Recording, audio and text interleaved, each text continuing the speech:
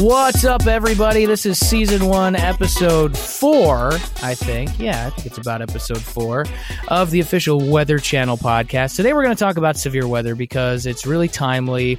You know, we've had a few severe weather events over the last couple weeks. We're going to have some more coming up. We're getting into the heart of severe weather season here pretty soon.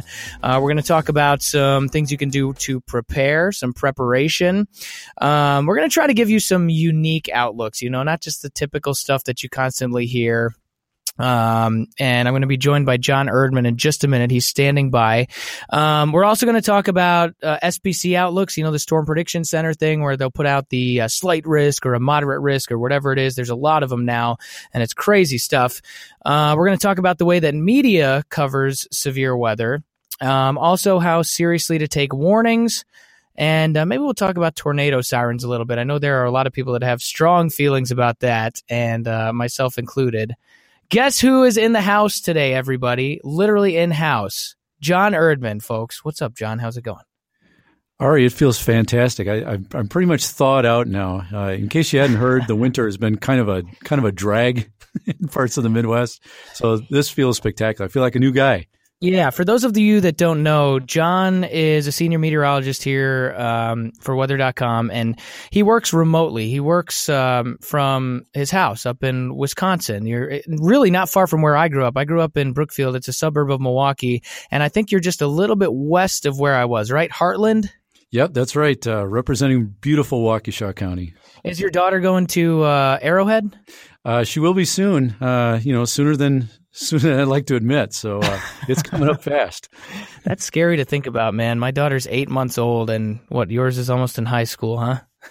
Yeah, she's clearly beyond the stage of dads are cool. Now it's all about dad bods and, drop me off far from the front of the school. And I'm starting to get the dad bod going a little bit. I wrestled in high school and college. I used to be chiseled and all that, and now the shape is starting to change a little bit, I've noticed. I haven't gotten like big yet, but I look down and I'm starting to get a little gut, like there used to be a six-pack there, and now I have to really work hard to even see that it's like existing anymore. I tell myself it still exists, but I really think it's, it's pretty much gone at this point. Hey, how was the flight, by the way? Probably not too bad on the way down, but you're flying back on Sunday right in the middle of this storm, right? Yeah, that's some great scheduling on my part. So, the way the forecast looks right now as of this podcast taping is I'm supposed to leave Atlanta right in the middle of a squall line of possibly severe thunderstorms. And then I'm going to fly right through this thing and end up landing in southern Wisconsin, where there'll probably be a lot of wind, maybe a little bit of snow. So, yeah, this will be quite an adventure. That actually sounds like a good time to me. I really like some good turbulence on a flight. I think it's really interesting. The thing that I always think about, and listen to this, for people that are scared of flying, which my wife is one of them. She's not like super scared of flying, but she had a really bad experience with, I think it was Tropical Storm Allison several years ago, where they had flown like directly through it, and like everybody on the plane was throwing up because the turbulence was so bad. So she's kind of scared of that stuff, but I like it. The thing that I always think about, and correct me if I'm wrong, but I'm pretty sure in the warehouse, in the factories, whatever it is with these Boeing planes, I think they take the tips of the wings and they literally bend them to the point that they can touch.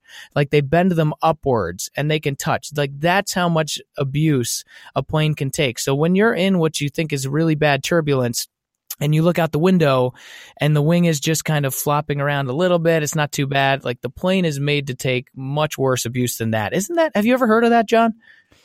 I haven't, but I'll tell you what, Ari, the first time I was ever in an airplane, I didn't fly for a lot of my life growing up. The first time I ever got in a plane was coming home from Colorado in school and going back to Wisconsin. And I flew through some nasty clear air turbulence. And I mean, nasty stuff that was, the veteran flyers on the plane were even kind of reaching for that little bag in front. And so I thought this was just kind of how it was.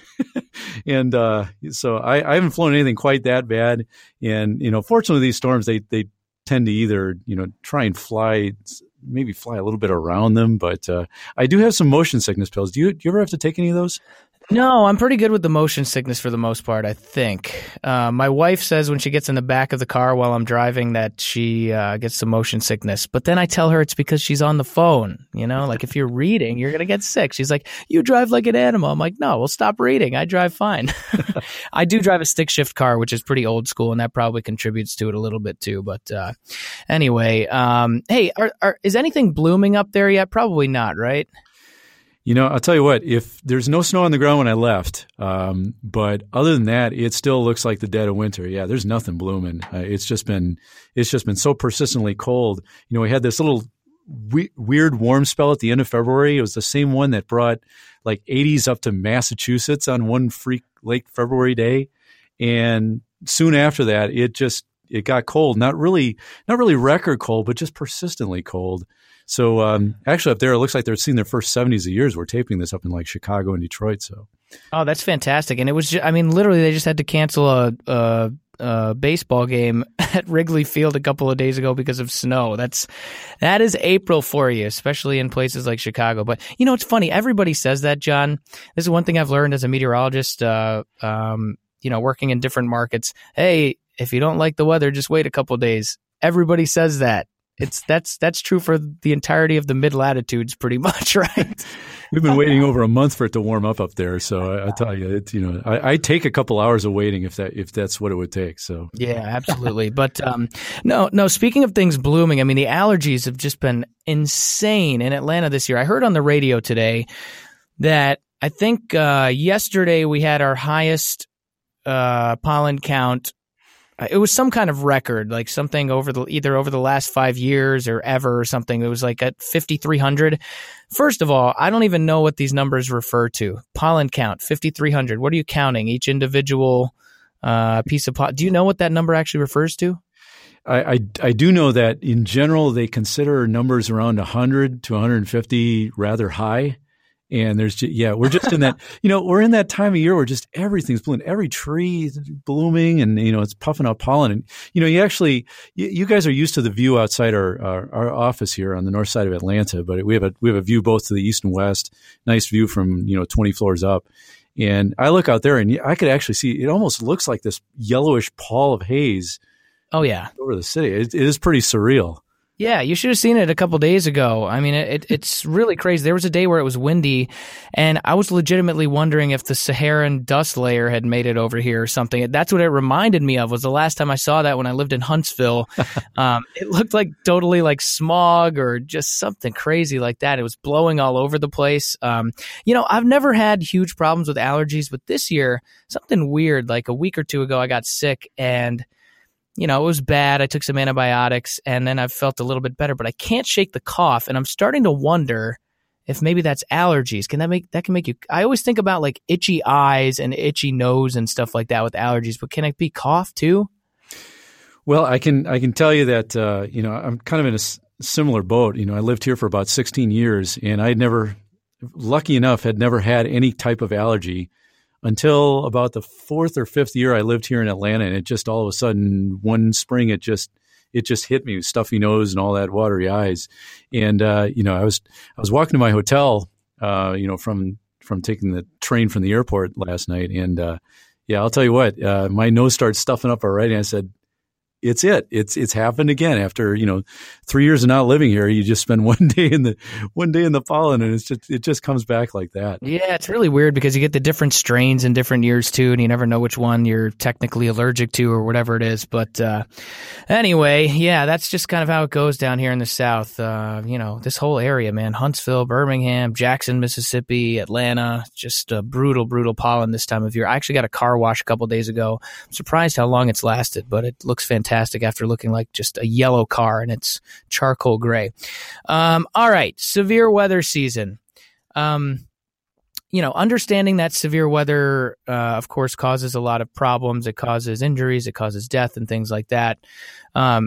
Me personally, as a meteorologist, I get excited for severe weather season. I guess I don't really feel bad saying that. You have heart surgeons, in order for them to do what they love, there are people that have to be in bad situations sometimes, I suppose. I love severe weather. I just absolutely love it. I love forecasting it. I love communicating about it. And so I'm really excited to talk about this stuff. So what do you say, John? Maybe we'll start off with preparation, all right? So what you typically hear is, have a way of getting information, know where your safe spot is. For me, those are really the biggest things. I mean, wouldn't you say? You need to have a way of getting these warnings, and then you have to know what to do when they come out. Yeah, first of all, I'll say, and all of you that know Ari well and have watched him over the years, you spent time forecasting on here in Alabama, and yeah, this is right in your wheelhouse. So, just to address that first thing you said, we're kind of torn by severe weather. Severe weather has been my favorite type of weather for many, many years. I only wish that it would hit over completely unpopulated areas. Then I'd really. Right. I really could say it's my favorite. I still grimace every time there's a tornado warning. But yeah, in all honesty, this is a good topic, and I'm looking forward to discussing this with you.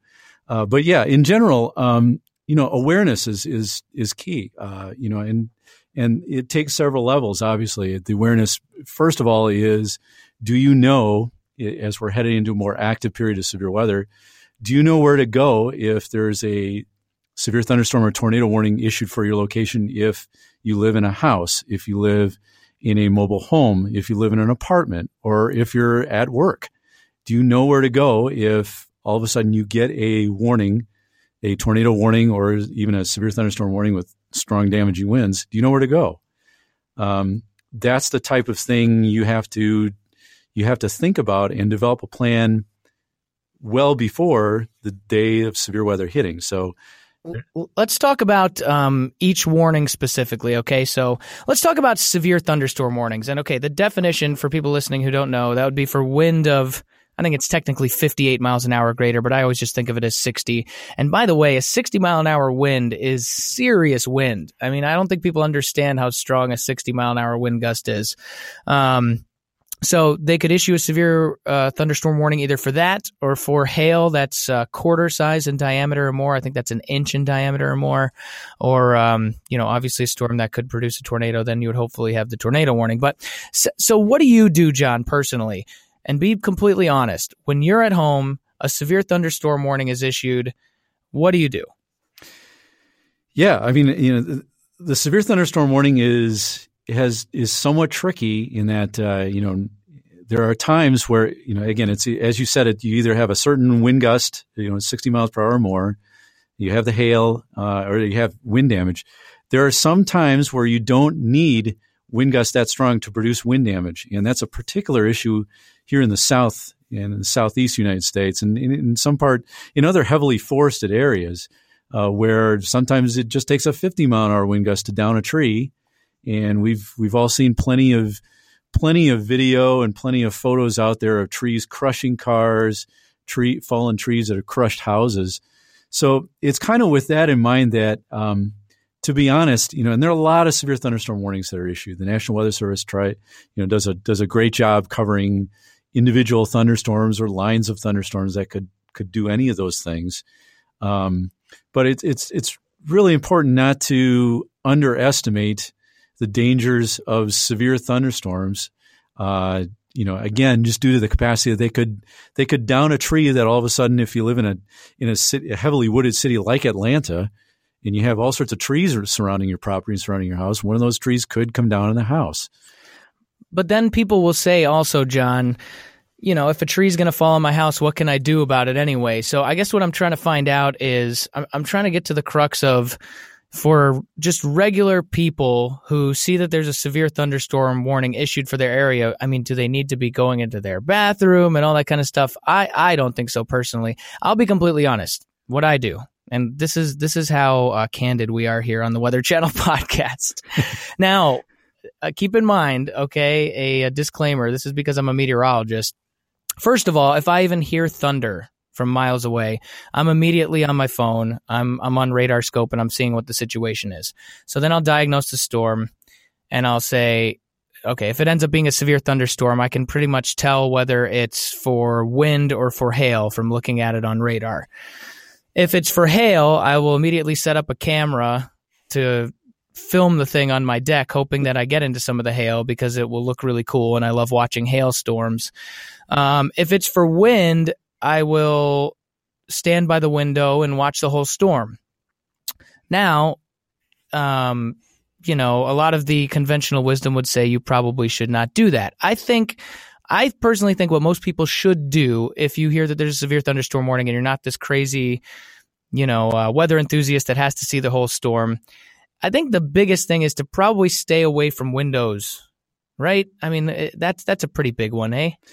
Yeah, that's a good, that's certainly a good start there. And hey, I hear you. I'll plead guilty to being a weather geek, and if there's large hail moving in, and I'm inside, inside a building or I'm inside my home, I want to go outside. I want to look out some window from a distance away from the window and take a look and see, okay, how big the hail is falling. What I do when there's severe thunderstorm warning issued for my area, and if you have a basement, if I know there's going to be a damaging wind potential, if they mention in the body of the warning, they mention damaging winds, especially if there are winds, say, over 70 miles per hour, sure, I'll actually get in the basement. I'll take, because I have trees around my property, and some of them are on the west side of the house. So if you think of a severe thunderstorm coming from west to east, right, and it's going to produce these strong outflow winds, generally from the west to the east, sometimes northwest, sometimes southwest. So if you have trees that are on the west side of your property, those thunders that are susceptible to these winds, they could be blown potentially down toward the house. So I figure, well, I'm not going to take a chance. If I know there's a decent damaging wind potential with, a squall line, a big line of severe thunderstorms, I'll actually go to the basement and in some sense, I'll actually treat it as a tornado warning, just because I'm concerned about falling trees. Yeah, there's a lot of factors to take into account too, and I'll admit, yes, I'm the big weather enthusiast. Like I just said, I love watching these things, but if we had something coming through like the 2013 derecho and I saw that on my radar scope and I knew the history of wind damage that it had, I also live in a very heavily wooded area. Now, I have had a lot of trees taken out that were of immediate concern to the house, so I feel a little bit more comfortable there. In fact, gosh, with that winter storm that we had down here a couple of months ago, that was a loud night. There were a lot of branches coming down and things like that. And I was like, oh, thank God I took down those trees around the house, because that could have been ugly. But yeah, like I was saying, I mean, if I look at the thing on radar and I know that we've got like a big derecho coming through where it's going to be, 70 plus mile an hour wind, I know I got a lot of big old pine trees around, and maybe especially if it had been raining a lot over the last couple of weeks, the ground could be a little bit wet. It's a little bit easier for those trees to fall down. That would be a situation where I would probably be down on the lowest floor of the house if I could. All right, so that's a good discussion there. I guess do whatever you want at the end of the day. But yeah, the wind worries me a lot more than the hail. The hail is more just kind of like, don't go outside, don't be stupid and get bonked on the head with big hail that's falling really fast. That one's pretty much common sense. But, it just gets hard sometimes, John, especially in the summer. And, we talked about this. We're going to talk about this more, too, with the Weather Service. They do a really good job, but I still think they warn too many storms. And I think it comes because, we've had such high false alarm rates for things for so long that there's really there doesn't have to be much accountability. It's kind of just like, hey, we need to make sure that we don't miss anything. But if we warn all these things and nothing happens, then it's okay. Does that make sense? Well, yeah. And you've just hit on the big paradox that is in severe weather forecasting. So we either try and cover everything. It's been determined, for as long as there's been forecasting, that the worst thing to happen would be to miss a severe thunderstorm or a tornado. You don't want that to happen. So as a result, you have to issue more warnings to make sure you catch everything. But as you just said before, that means if the more warnings that are issued, the better chance there is a false alarm. And there are many times where a severe thunderstorm or tornado warning is issued because a signature on radar or a thunderstorm looks like it has the potential to produce either a tornado or damaging winds, but hasn't done so yet. There's no reports. I would argue that the majority of them are that, right? Could very well be. And that's, again, that's wanting to warn every possible storm and not and so you want to cover everything and you don't want to miss anything. So we could just switch that around. We say, okay, well, we're gonna have less warnings. We're gonna leave warnings just for the higher end stuff. But what's the trade-off there is that you're going to miss some of the lower end events like EF0 tornadoes. And kind of off the record, there have been some folks in the National Weather Service that says, I'm not sure if the public is ready to accept us missing or not warning more EF0 tornadoes. I don't know if that's acceptable. I think it's the complete opposite, actually. I really do. I really truly think and it would probably take a while just because it's been going on like this for so long, but I think if they cinched it up and really were okay with missing a couple low-end events, then it would be a situation where people were actually taking things seriously, because really at the end of the day, I mean, people just don't take severe thunderstorm warnings seriously because there's so many of them. Every time, you get a decently tall storm that pops up in the summer that's going to produce some hail, boom, you get a severe on it. And for the majority of the people in that severe thunderstorm warning, they don't even get any hail. They get really heavy rain. They'll get some pretty gusty wind, but they don't get that 60+ mile an hour wind that makes you look out the window and go, oh my God, wow, that is severe. Holy moly. Or that big hail that's falling. I'm not trying to like rag on the Weather Service here. I really don't want to make it sound like that. It's just a really tough conundrum overall. But we saw this back on April 27th, 2011. I'm talking about the big tornado outbreak, and they did a bunch of social science research on this, which honestly, I don't think was that necessary. I mean, this stuff is not rocket science. We have high false alarm rates. You live in these areas where there are constantly severe thunderstorm warnings and tornado warnings that are put out. And in the vast majority of those situations, for the people who are under those tornado warnings, nothing happens to them. Even in situations where you have a tornado that is confirmed, it's most likely that the vast majority of the people that were in that polygon did not experience the tornado. So it's a really, really tough situation when you think about it. But I would much rather miss a couple of low-end ones and then have it such that when we know that there's a bad tornado, people take it seriously. Sorry, that was quite a long time, but I don't know how you want to respond to that, John. No, that's a very fair point. If hard for podcasts here, but if you can picture your typical red polygon for a tornado warning, as you're saying, yellow polygon for severe thunderstorm, and if you could plot the storm reports after the storm goes through, in the large majority of cases that don't involve, say, a big mile and a half wide EF4, EF5 tornado or a big derecho or a squall line with wind damage, it's just, one house here, one house there, and 99.9% of the rest of the homes are fine. So yes, this is a problem. It's a perception of a false alarm. The Weather Service will look at it and say, well, but we had reports within our severe thunderstorm warning. So it was the warning, verified. But again, for 99.9% of the population, they were just fine. So that's one of those things, John, that, it gets me upset when I think about it. Not the fact that we have the high false alarm rate and everything, but I can't stand when meteorologists get on their high horse and they say, well, people need to take these things seriously. Well, you should, every time there's a tornado warning issued, you should go into your bathroom and put a mattress over. Do you realize what that is asking people to do? I mean, especially for some of these, like in actual, like real life, when you have some of these spots that get a lot of tornado warnings, and then you're asking these people every time there's a tornado warning, when 99% of the time for them, nothing is going to happen. Get your whole family, scare the crap out of them, bring them down into the basement, put a mattress over, put bicycle helmets on and things like that. I think there is some gray area there where whoever is communicating this information can choose to do so in different ways based on their own knowledge of where they're looking at the radar. For instance, when I worked in Huntsville, and there are a lot of people that are good at this, by the way, especially in that market. That's a great Huntsville, Alabama I'm talking about. It's a great weather market. once in a while we'd get a random tornado warning on maybe a quick little pop-up storm that happened in the summer. They see a little rotation at 10,000 feet, and they're worried that maybe it could drop a quick tornado. Okay, so that's one situation.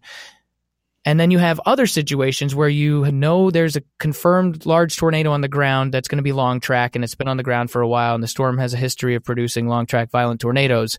You need to communicate that differently. But the problem is that when a tornado warning comes out, it's the same thing. If you were to just read the tornado warning, I mean, yes, nowadays, to be fair, there are some differences. They'll say, hey, confirmation of a tornado on the ground. But I'm just saying in general, when it comes on their phone, it's just tornado warning for Madison County until blank, blank, blank. And it's the same thing that they saw before. Do you know what I'm saying, John? No, that's an excellent point. And I think the Weather Service has made some strides recently with the tornado emergencies that were yes, I love that were rolled out. You know, really, correct me if I'm wrong. I believe it was after the 1999 Moore Oklahoma event, or maybe it was during that event. So you hear warning, and then you hear emergency. And again, I'm not a social scientist, but when I hear emergency, it's more of a, oh my God, this is really, really serious, as opposed to the warning, which is serious. You know, it's kind of a step up.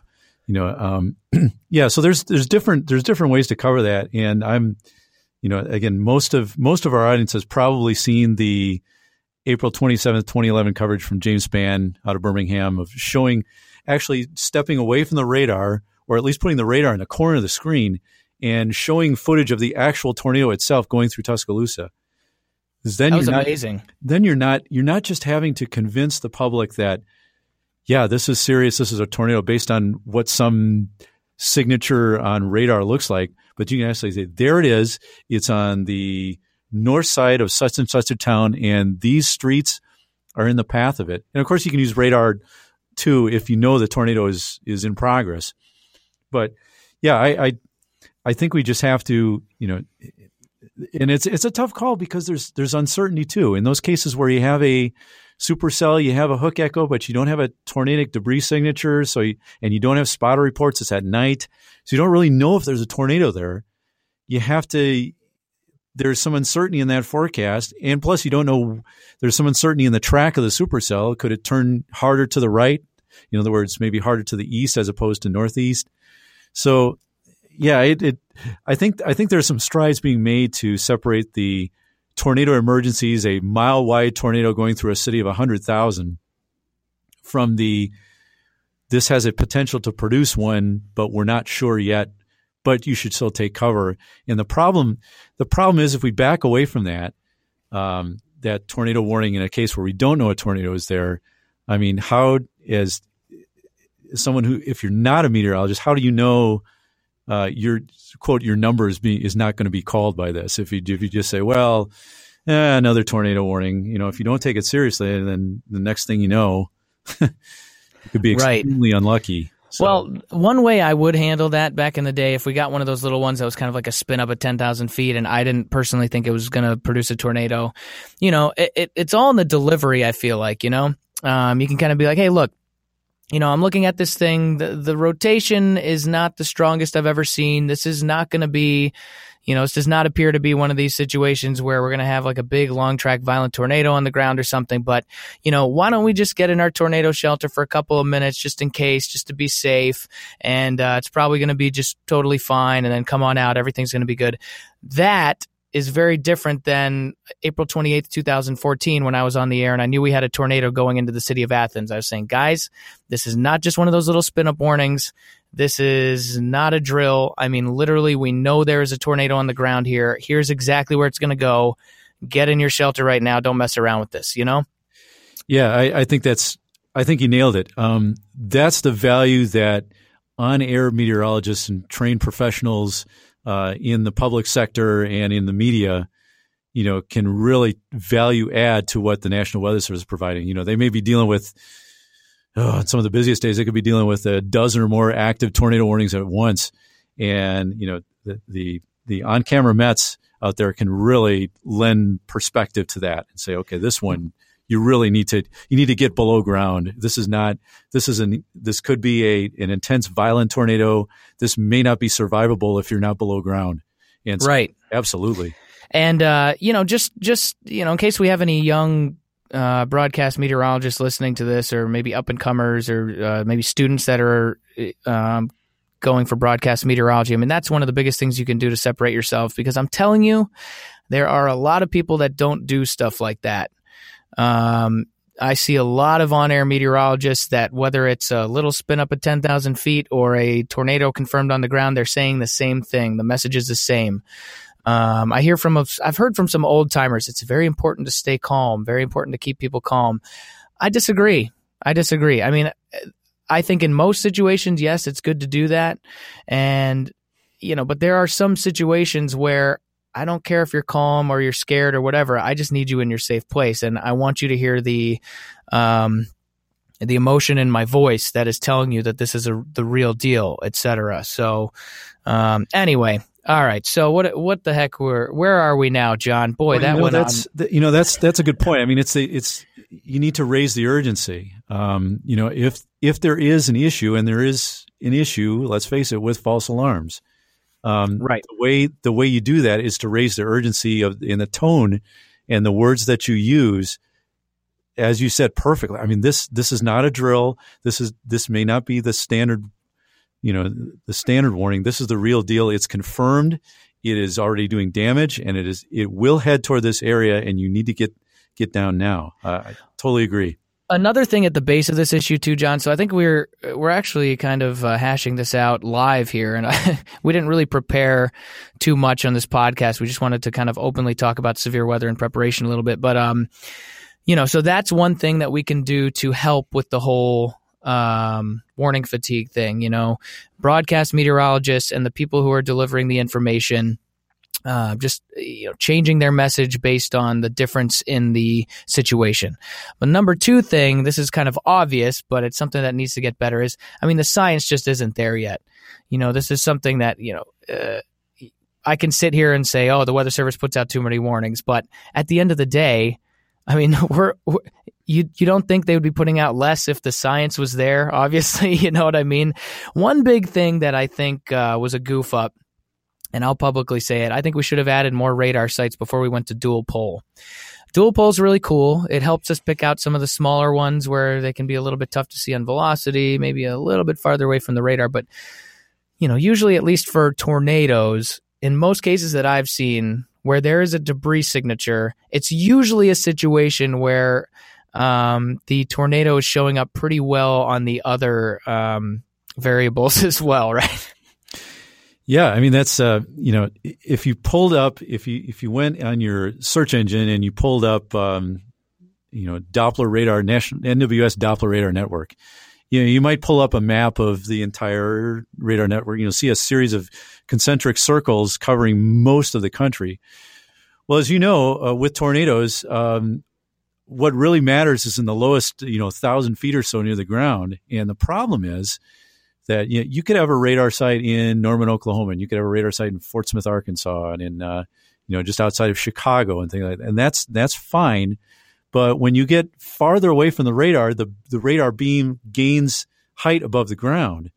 And so if you have a storm that's quite a distance away from the radar can't see what's going on in the key areas near the ground where we're looking for rotation and tornadic debris signatures and things like that. So that's the problem, is we don't have a dense enough network that can sample things close enough to the ground, with any kind of resolution there. So that's one nice thing that there is, we've got those terminal Doppler sites that you can access on some of the level 3 data. That's pretty nice. But yeah, John explained it really well. You need to see what's going on close to the ground, like within 1, 2, 3,000 feet.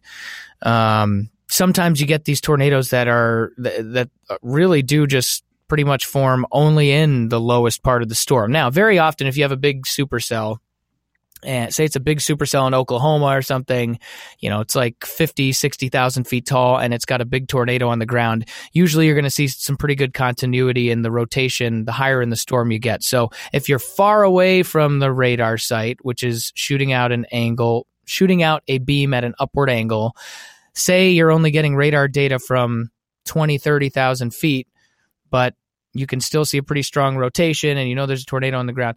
Those situations it's easier, but it's sometimes when you have a squall line coming through and it's really far from the radar and you see little spin ups at like 15,000 feet and you don't know what's going on right close to the surface. This is why I'm saying I think we need to get more radar sites, because if you had another radar site that was in between all these radar sites, then you could get data from closer to the ground. And I think that would be a really good thing that would help a little bit. Do you have any more thoughts on that, John, or do you want to move on? I wanted to talk about the SPC stuff a little bit too.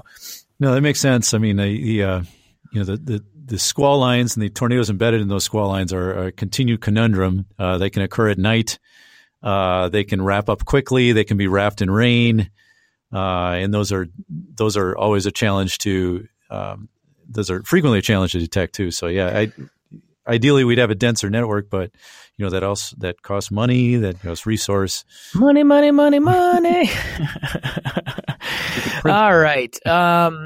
Okay, let's talk about these SPC outlooks. How long ago was this, John, when they switched things up? And for those of you not familiar, okay, this is the Storm Prediction Center. They put out outlooks up to 7 days in advance. Once you get into the 3-day range, they will put out these outlooks that are like either marginal risk, slight risk, enhanced risk, moderate risk, or high risk. Did I get all 5 there? Was that it? Yeah, let's see. Marginal, slight, enhanced, moderate, and high. So, yeah, those. Again, this office, this branch of the National Weather Service out of Norman, Oklahoma, puts out these what are called convective outlooks, and they're widely consulted by pretty much everybody in the meteorology field that has any interest in severe weather. So they're very well known. Some of the best. Arguably the best severe weather meteorologists in the country, if not They're the world. Fantastic. For any young meteorologists out there that aren't aware, if you just go to the Storm Prediction Center site, spc.noaa.gov, and you click on the convective outlook and you read that, you will most often learn something every single time you read it. They do excellent work. I do. And I'll give a shout out to some longtime forecasters out there, Roger Edwards, Rich Thompson.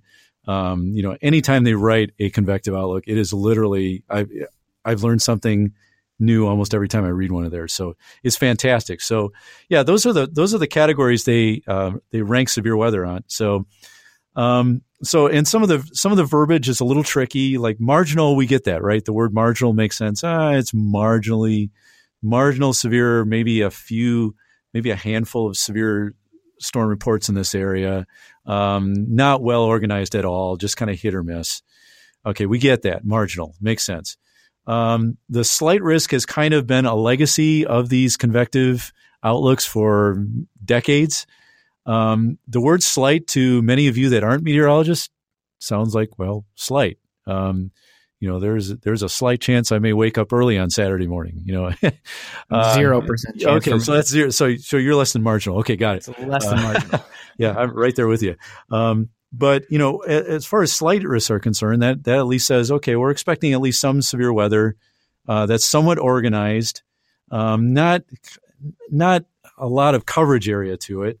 But there could be varying levels of intensity as they remark on their page. So, it's really the slight that kind of gets our attention, first of all. Then they step up and they have several other categories. Enhanced is more coverage, more organized, a greater concentration in a larger area. It's really when you get to the moderate risk. And again, meteorologists when they hear moderate risk and they see that red polygon on their outlook, it's a big deal. If you go into Webster's dictionary under moderate, I'm not sure if they would call moderate a big deal, but it's kind of a legacy term through these outlooks. So if you see a moderate risk, there aren't many of those issued through the year. So if you see a moderate risk that's out there, it's probably going to be a borderline outbreak. And then the last one that is maybe used once or twice a year is the high risk, and that's where they're highly certain there's going to be an outbreak, and a massive number of damaging winds reports with, say, what's called a derecho, a big squall line with widespread damaging winds, or they're expecting a terrible tornado outbreak with dozens and dozens of tornadoes, violent tornadoes. So think the super outbreak of April 2011. Think your classic Oklahoma, Kansas, North Texas tornado outbreak. That might be a high risk. What do you think of the words? For people not familiar, before, this was a couple years ago, they upgraded to these 5 different categories. Before, it was just slight, moderate, high. The new ones, well, a couple things. First of all, I know that there's at least a decent chunk of the general public that ingests these forecasts, right? I think probably initially, would you agree, John? They were probably meant for meteorologists to be looking at, that were to be communicating information, or is this? I guess it's technically for the public, but there's a lot of technical information in it. What do you think was their goal when they put these out initially? Well, if you're asking the recent changes, so in other words, the enhanced and the marginal put in there, just in general. I mean, just like yeah. I think there was some. Again, a lot of this is based on aerial coverage. So there are some days, with the new categories in place where a slight risk actually could be considered slight as far as, the reports. You can, by the way, if you go to the spc.noaa.gov site, you can click on reports and it'll give you your severe weather reports over the last, 12 to 24 hours. There are some days with a slight risk where it makes sense. You'll see a wind damage report here, another one there. It doesn't look terribly organized. It looks like you're throwing darts at a dartboard in a bit, or in some general area. That makes sense. So a lot of this is built on how expansive is the area of severe weather going to be. The paradox that happens sometimes, and I know you've seen this quite a bit in your career, is you'll have a day where the atmosphere is just volatile. It's ready to blow. I mean, it's hot. It's humid. There's a lot of wind shear, not just in the mid layers of the atmosphere, but right near the ground. But there's what's called a cap in place in the atmosphere, and we're not sure if the cap is going to bust to allow thunderstorms to develop. So sometimes, and I'm thinking, specific example here, but it kind of illustrates the point. So if the cap does go, there may be 1 or 2 supercells that could produce violent tornadoes or huge hail or 80 to 100 mile per hour downburst winds. But if the cap doesn't go, you got nothing. Those are fun days, aren't they? Yeah. So how do you communicate a forecast? And this is where the value add of our on-air meteorologists, such as yourself, are so valuable, is saying, look, this could be a really dangerous situation if the thunderstorms can develop. If they don't develop, there's nothing.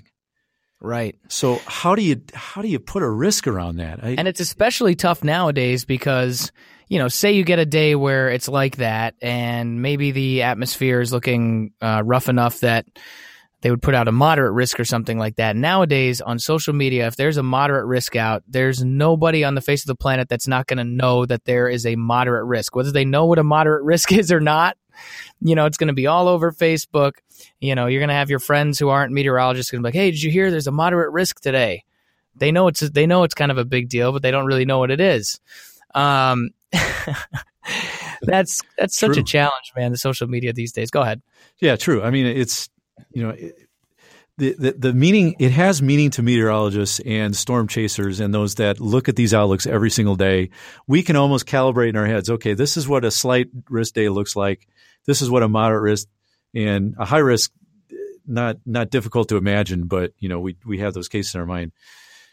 But then it's communicating to the public. Okay, what does that really mean? Is if it's a high risk day, there's a better than 50-50 chance there's going to be some damaging wind or tornado fairly uncomfortably close to you where you are, as opposed to the relatively low chance on a slight risk day and a bit more of a chance even on an enhanced risk day. So, we have those in our head and we kind of get it from just looking at these outlooks day after day after day for years. But yeah, it's how do you communicate that concept to the public? I haven't had to deal with that one too many times. Those cap issues are usually at least a little more often from what it seems like out in the plains, and I was working like down in Dixie Alley where our problems were more based on are there going to be tornadoes in this squall line? What's the exact timing going to be and things like that? But I'll take a stab at it just out of nowhere. How would I handle that? I would probably tell my viewers, if we had a situation where we knew we were going to have a cap in place, and if it broke, then we were going to have really bad storms, and if it didn't break, then nothing was going to happen. I would probably tell them something pretty similar to that. I'd say, listen, you're going to see all this stuff all over social media about a moderate risk, and there's a pretty decent chance that could happen, but there's also a chance that absolutely nothing could happen. Listen, it's all about this cap. I want you to make sure you come in and watch the 4:00 news with us. And that's right around the time that we're going to know. Like, if we see some storms popping then we know that it's going to happen. And if they don't start popping then probably nothing's going to happen. So, stick with me. I'll keep you updated on it. Something like that. Would that make sense? Yeah, it totally makes sense. And, if your station director or your executive producer understands that, hey, give me a little bit more time, this is important. That's the kind of context people need. And again, it's not that particular case doesn't happen as often, but severe weather, like all meteorology, is a continuum. It's not black and white. We try and put it in nice, neat buckets, but it doesn't always fit in those buckets. So we just have to have the flexibility to be able to describe that type of event, so people understand what could or could not happen. Exactly. Okay. So overall, do you like the new 5-tiered version better, or did you like the 3-tiered version better? Just slight, moderate, and high. I got to be honest. I think they did a really nice job with it, and part of the reason is, this may be more of a meteorologist issue, but there were some events that were borderline moderate that were being called slight, when we had only 3 categories: slight, moderate, and high. Slight would take up such a large bucket of scenarios with, sometimes 200 or 300 reports of severe weather versus, a dozen. Right. I remember that. So I think the enhanced the enhanced stands between slight and moderate. That was an effort to kind of ramp it up and say, okay, we could have a few hundred reports out of this, and it might be more widespread. But we're not expecting a massive outbreak, but here's a way that we can treat that. And, the marginal events, I think, are nice to say, well, these are really low end stuff. We might get 2 or 3 reports in the entire Southeast. So, I think they've done a good job as they can. And there are different criteria for different days. If it's the 2 days out or 3 days out, you usually, by the way, won't see a moderate or high risk 3 days out. But if you happen to go to the site and you do see one, you better pay attention, because those are the outbreaks. When the Storm Prediction Center does a great job, they are conservative by nature, and that's good. You don't want to scream and overhype. But if you see, 3 days out, they're already talking about a moderate risk, you need to pay attention. Yeah, I totally agree. I do like the 5-tiered system. I still think the words are a little goofy. Because enhanced seems worse than moderate. Slight means that you're probably going to have some stuff go down. This is how I would categorize them. Let's make it such that we could just have multiple words for each category, right? So for marginal, I would say, let's call it maybe a severe storm or two. How's that? Sure. And then for slight, probably a decent amount of severe storms. For enhanced, I would say probably widespread severe storms. For moderate, I would say likely widespread severe storms, and a good amount of them could be on the bad side. That's a little too wordy, but, like getting into that hatched kind of stuff where you have really big hail or some 70-plus mile-an-hour wind gusts or some strong tornadoes. And then obviously high, you could come up with anything for that. Everybody knows what it means when you see the high. But I know we're kind of droning on about this, but man, I could talk about this forever. Okay, let me quickly talk about sirens before we go. I do want to wrap up soon, but sirens are something that people have such strong feelings about. So I got to tell you, James Spann is one of my favorites. Like, I based so much of the way I covered severe weather when I worked in Huntsville, just based on watching his videos. I have so much respect for the guy. It's not even funny. But I can't stand his stance on the sirens. He says, get rid of them. Get rid of the sirens because you can't hear them inside. So there's still people outside that can hear them, right? Like, why just completely get rid of them? What do you think, John? Well, I think when we were talking before this, correct me if I'm wrong, you had a siren pretty close to your house growing up in Brookfield, Wisconsin. Is that right? Yes. See, I had one kitty corner from my house, and it was unmistakable. I mean, I could have heard it with my headphones on, cranking music in my house. It was that loud. It was that jarring. But obviously, they're meant for people outdoors, not indoors. And in this day and age, if people are spending more time with headphones in their ears or earbuds and things like that, that may not be the case. We just need to there just needs to be several different ways for you to get warnings. Smartphones are pervasive. The government has been good enough to push alerts to our smartphone, but you need to have a way not only just to get that warning, but to also access. What's the context of it? And they can say tornado warning for your area. Tune in for more information. But if you have a favorite app, such as if you have the Weather Channel app, you can make sure your government alerts are turned on, so you can just tap on that and then read the National Weather Service warning, at least get that information to you. So you need multiple methods, whether it's smartphone, whether it's TV, whether it's NOAA weather radio, or whether it's siren, however you get it, however you get the warning, just make sure you have a way of getting it. The thing about the siren that I really like is that I'm a very experienced severe weather guy. I've gone storm chasing. I've seen things, etc. But still, every time I hear a tornado siren in person, it makes my stomach turn a little bit. There's some kind of, dark, grim, I don't know really what the word for it is, eerie. When I hear it, I just, all of a sudden, I'm on high alert and I feel like something serious is going to happen and I need to find out what that is and take it seriously. It's very different than when, you get it on your phone. You just see a severe thunderstorm warning comes up and it goes ding. And like when you hear the tornado siren, it's like, it sounds like it's from the movie Twister, right?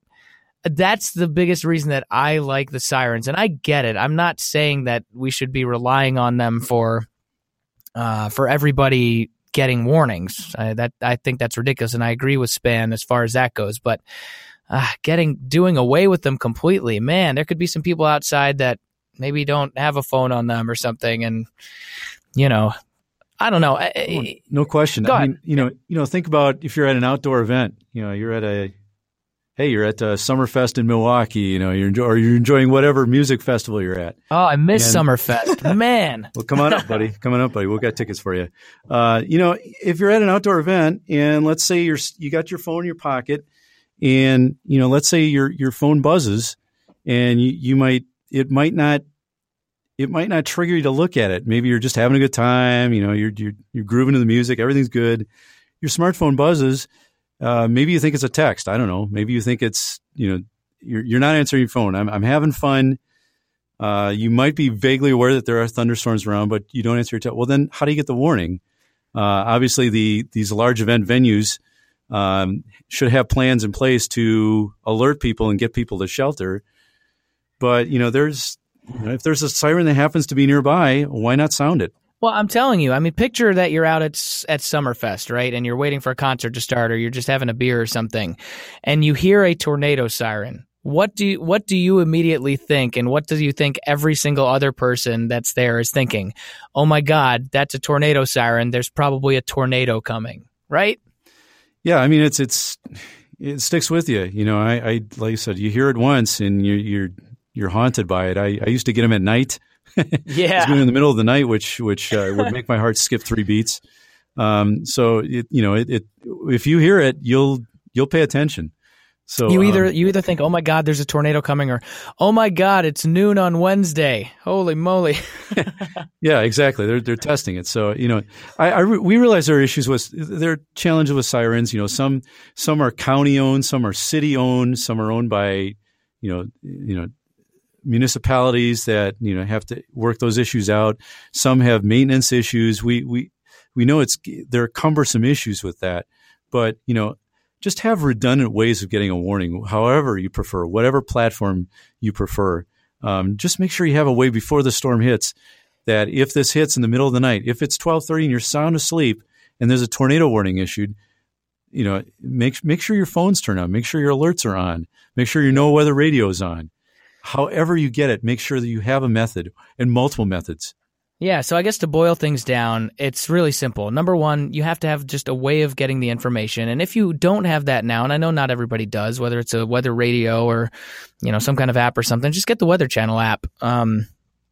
Really, you just go in there to the settings, the notifications, and you turn on the government alerts. That's where you're going to get all your severe warnings. Now, I personally, and I work for the Weather Channel, I make videos on the app all the time. I have it off because with my job, there's just no way I'm not going to know if there is severe weather coming in. So it's pointless. It's redundant. Like I'm already on my radar app looking at stuff if I even hear thunder.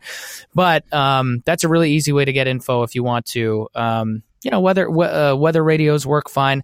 I kind of think the weather radio's got a little bit of an eerie thing going to it too, John. Something about that robotic voice, like back in the day when you hear the way that the siren comes on, like on the weather radio, and then that robotic voice starts, and you're like, "Wow, this is scary," right? Like when you were a kid.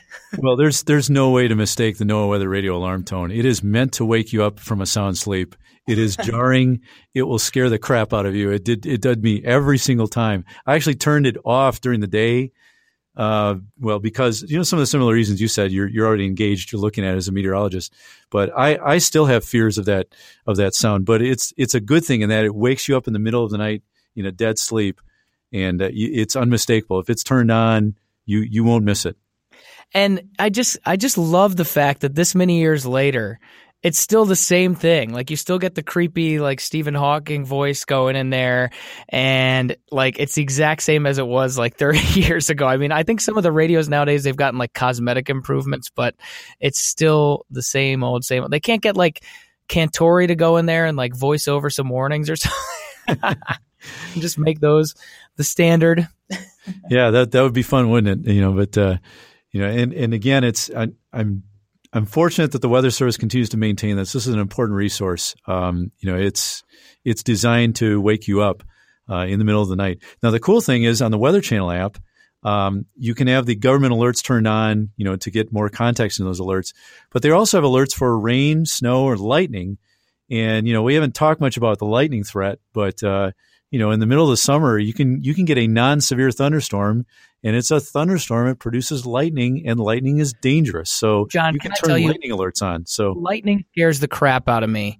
I've been storm chasing so many times. I've never once been scared of hail or wind or a tornado. But lightning, it's just so freaking scary because it can just happen at any time, and there's nothing you can do about it. And by the time you know about it, it's already happened, and you've already been hit by lightning. So that is one thing I really don't mess around with anymore, especially since working here at the Weather Channel and covering a lot more stories where people have been hit by lightning. Back in the day, I used to be kind of lackadaisical about it, like nobody gets hit by lightning, it's a once in a while kind of thing. It's like getting winning the lottery or whatever. But if you're a storm enthusiast and you like to be out in storms, already there you're increasing your chances because you're in the storms more often, especially in some of these summertime storms where they get tall pretty quick. There's just a lot of rubbing going on in the top of those storms, a lot of static electricity, and just a lot of lightning. But the lightning alerts are great. That's a fantastic thing to have. So good stuff. John, you're still in town for another day, and we're going to record another one of these tomorrow, but they'll be released kind of far apart. But how far away is your hotel? Fortunately, it's about a block away, so I get a nice walk through the breathe in the pollen. And, suck that all in, suck in the 70s and 80s before I have to go back to the great white north here in about 3 days. Oh my gosh. I don't want to hear any complaining about a block away from here. My commute, I live up in Woodstock. It's legitimately 2 hours each way most days, close to it. On a good day, it'll be an hour and a half. But a couple of days in the morning commute this week, it was about 2:15 to get to work. Atlanta traffic is no joke. Everybody complains about LA traffic. Yes, it's bad. I've driven in it before, but it is nowhere near the lack of just it's just a very bad situation here in Atlanta. There's way too many people for the city. The city's still growing. There's always construction going on. Things aren't designed very well, et cetera, et cetera. That's for another podcast. But in the meantime, John, we've gone about an hour here. We could probably go for hours more, but we'll have some more severe weather podcasts as we go through the season, eh? Sounds good. Hey, that's long commutes are made for podcasts. Download our podcast and on Apple Podcasts or anywhere you get them. Load up your smartphone with podcasts, and if you've got some time in your commute, you can knock out a few podcasts. That's exactly how I had the idea for this. Actually, I know you had the idea a while back, actually, but this is how it got brought back into the arena because of this long commute. My wife and I are trying to save money. We canceled the Sirius XM, so all I have is terrestrial radio, and you can't listen to terrestrial radio after having Sirius XM. It's like impossible. So I started listening to podcasts, and man, it's really fun. Bill Burr's got a good one. I listened to the Modern Drummer podcast. That's a great one too, et cetera, et cetera. All right. We're talking people's ears off. They probably tuned out a while ago. John, great job as always, buddy. We'll talk to you soon. Talk to you next time. Everybody who listened, thanks a lot for listening in. You can hit us up on Twitter. I'm at Ari Weather. By the way, this is the best time in the podcast to introduce myself. Right at the very last 10 seconds. I'm Ari Sarsalari. Hi, everybody. I don't think I introduced myself. And, of course, John Erdman there at WXJ Erdman on Twitter. I'm at Ari Weather. Try to give us a good rating if you liked it. If not, it's okay. But we'll see you back here next time.